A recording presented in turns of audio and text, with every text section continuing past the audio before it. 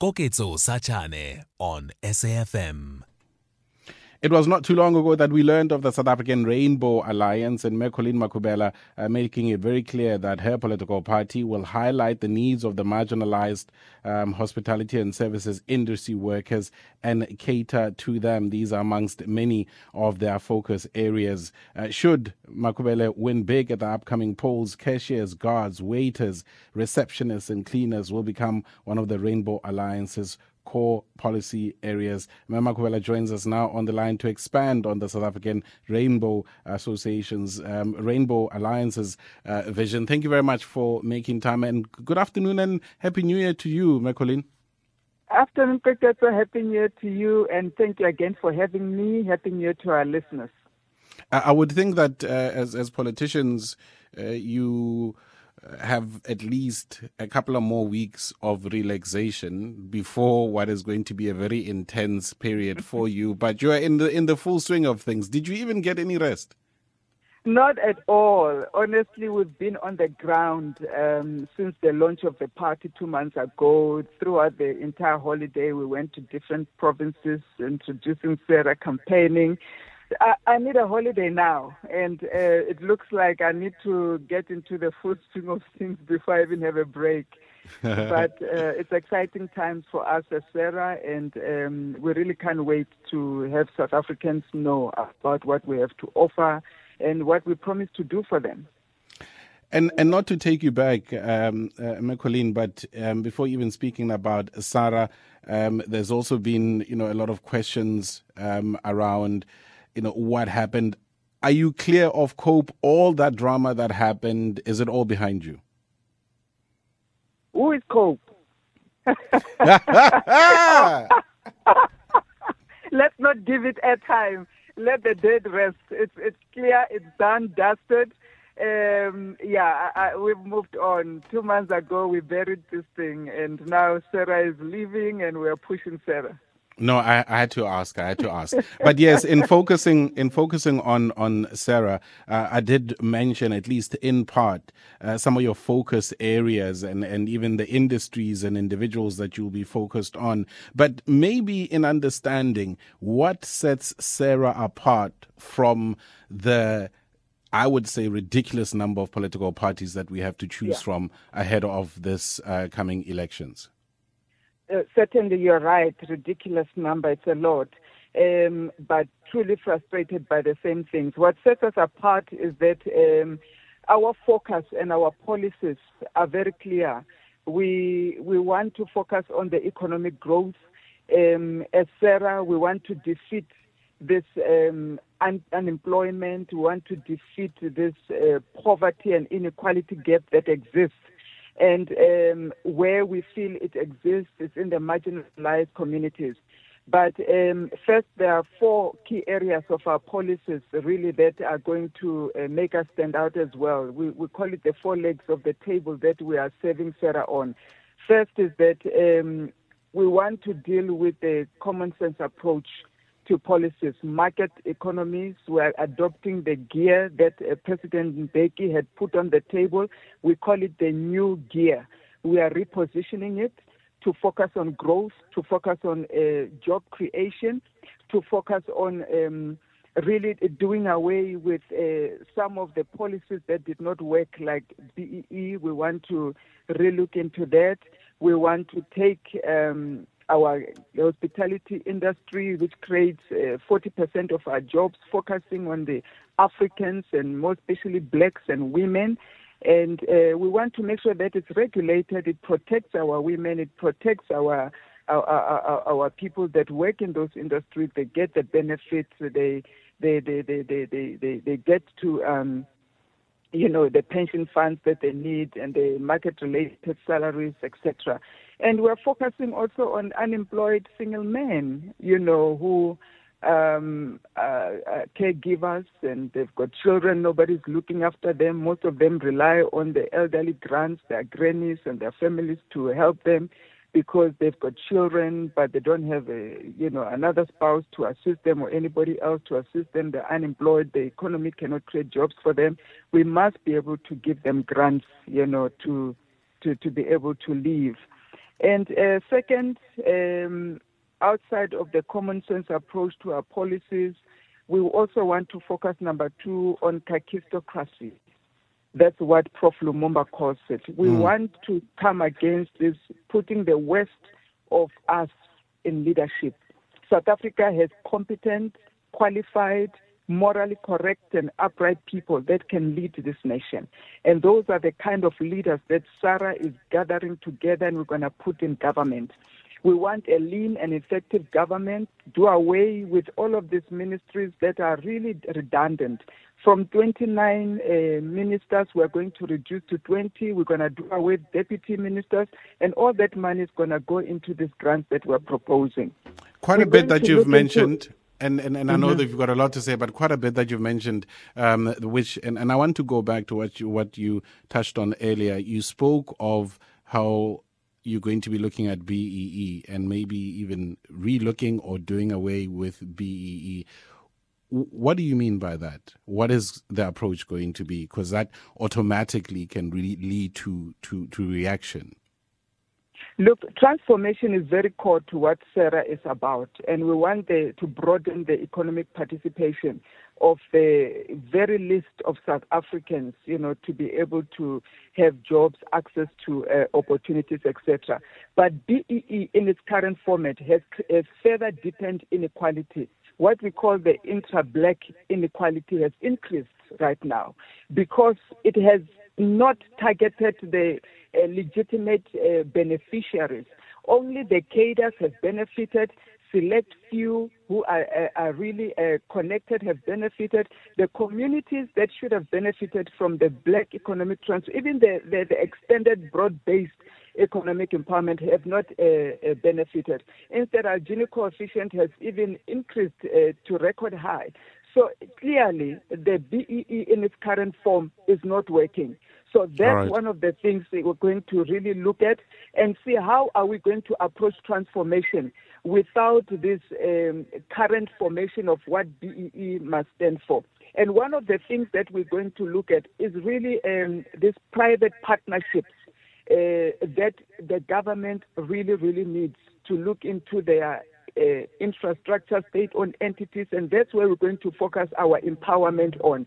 We want private sector to work with the public sector and involving communities in forming this partnership. How do we make Eskom work? How do we make rail work? How do we make transport? How do we make different infrastructure, social infrastructures like health, education, etc., work with private sector?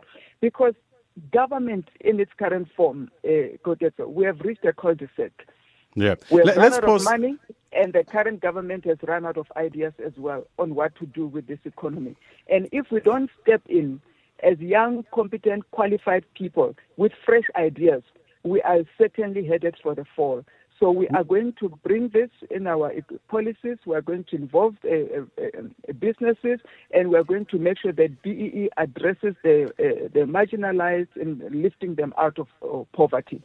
We've got a couple of calls for you before we do let you go. Colleen Makhubele is our guest, of course, and talking of the South African Rainbow Alliance. Moloko in Polokwane, thanks for your call. Good afternoon. Good afternoon, Koketso, and good afternoon to Makhubele, and the compliments of the new season for both of you. I don't have many questions. Thank you, Makhubele. I don't have many questions. I've got only one question. Since you must go and rest, you've been working on the ground. Makhubele, what is Sarah's position concerning the issue of the land? I'm quite aware and sure that you know the history of this country. For somebody like me who needs the land back, what is your direct question? Thank you. Direct answer. Can I answer that? Yeah, please go ahead. Thank you so much for that question, and Happy New Year to you, Poti. Land is important to us as Africans, given our history. But as Sarah, we don't believe it's a priority at this stage. What is priority to us is creating jobs. Our people want to be able to build their own houses, improve their living standards decently and with dignity, and earn their income. There's no point right now to rush to give people land when they don't have jobs. What are they going to do with that land? They can farm, they can build on it. Government has failed to provide RDP houses, even on that land that they want to give. So we agree with the issue of addressing the land issue.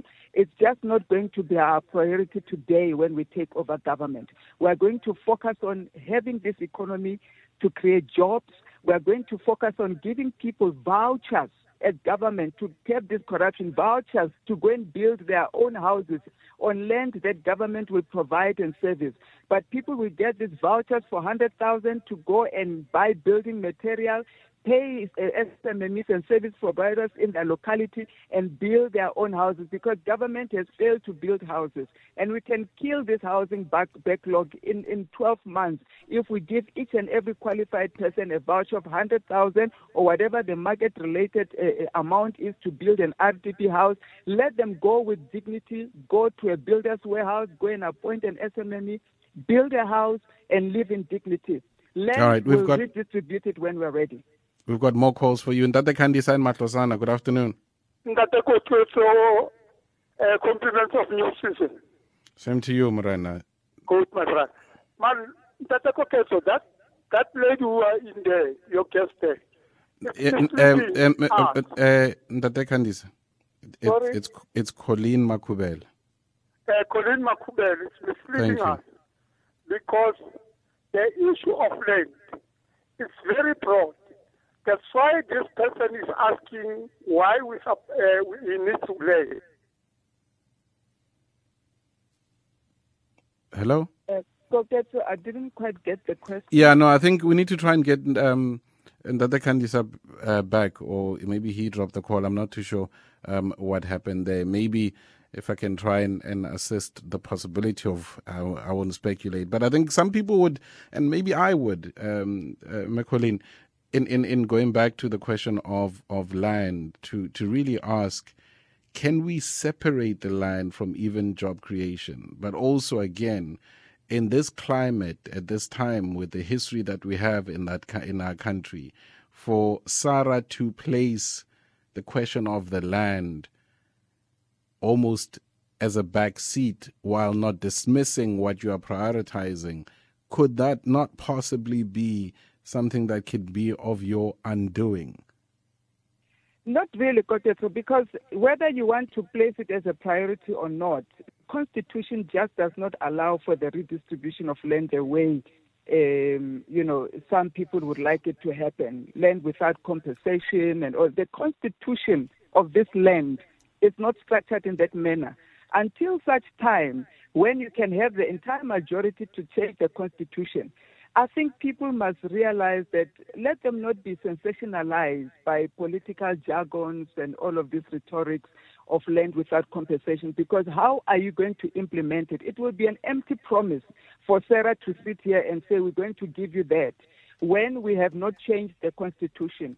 We are giving you practical and pragmatic things that we are going to do when we take over office and make sure that they happen, because the law and the Constitution allows it. Unless we get the entire 2/3 majority and then we can change the Constitution, then we can talk of land as our immediate priority. But other than that, we'll be lying to South Africans, and we're not about that. Sarah is a morally clear party. We are there on the priorities of economic growth. We've got a new gear strategy, revised gear that we have put in place to address the issues of creating jobs and lifting people out of poverty, improve their living conditions, make sure that we even deregularize SMMEs and even new entrants into the market so that they're able to operate without the burden of all of this bureaucracy. They can create jobs that we want, and they're exempted from some of these heavy burden taxes. All right. We want to deal with the national debt.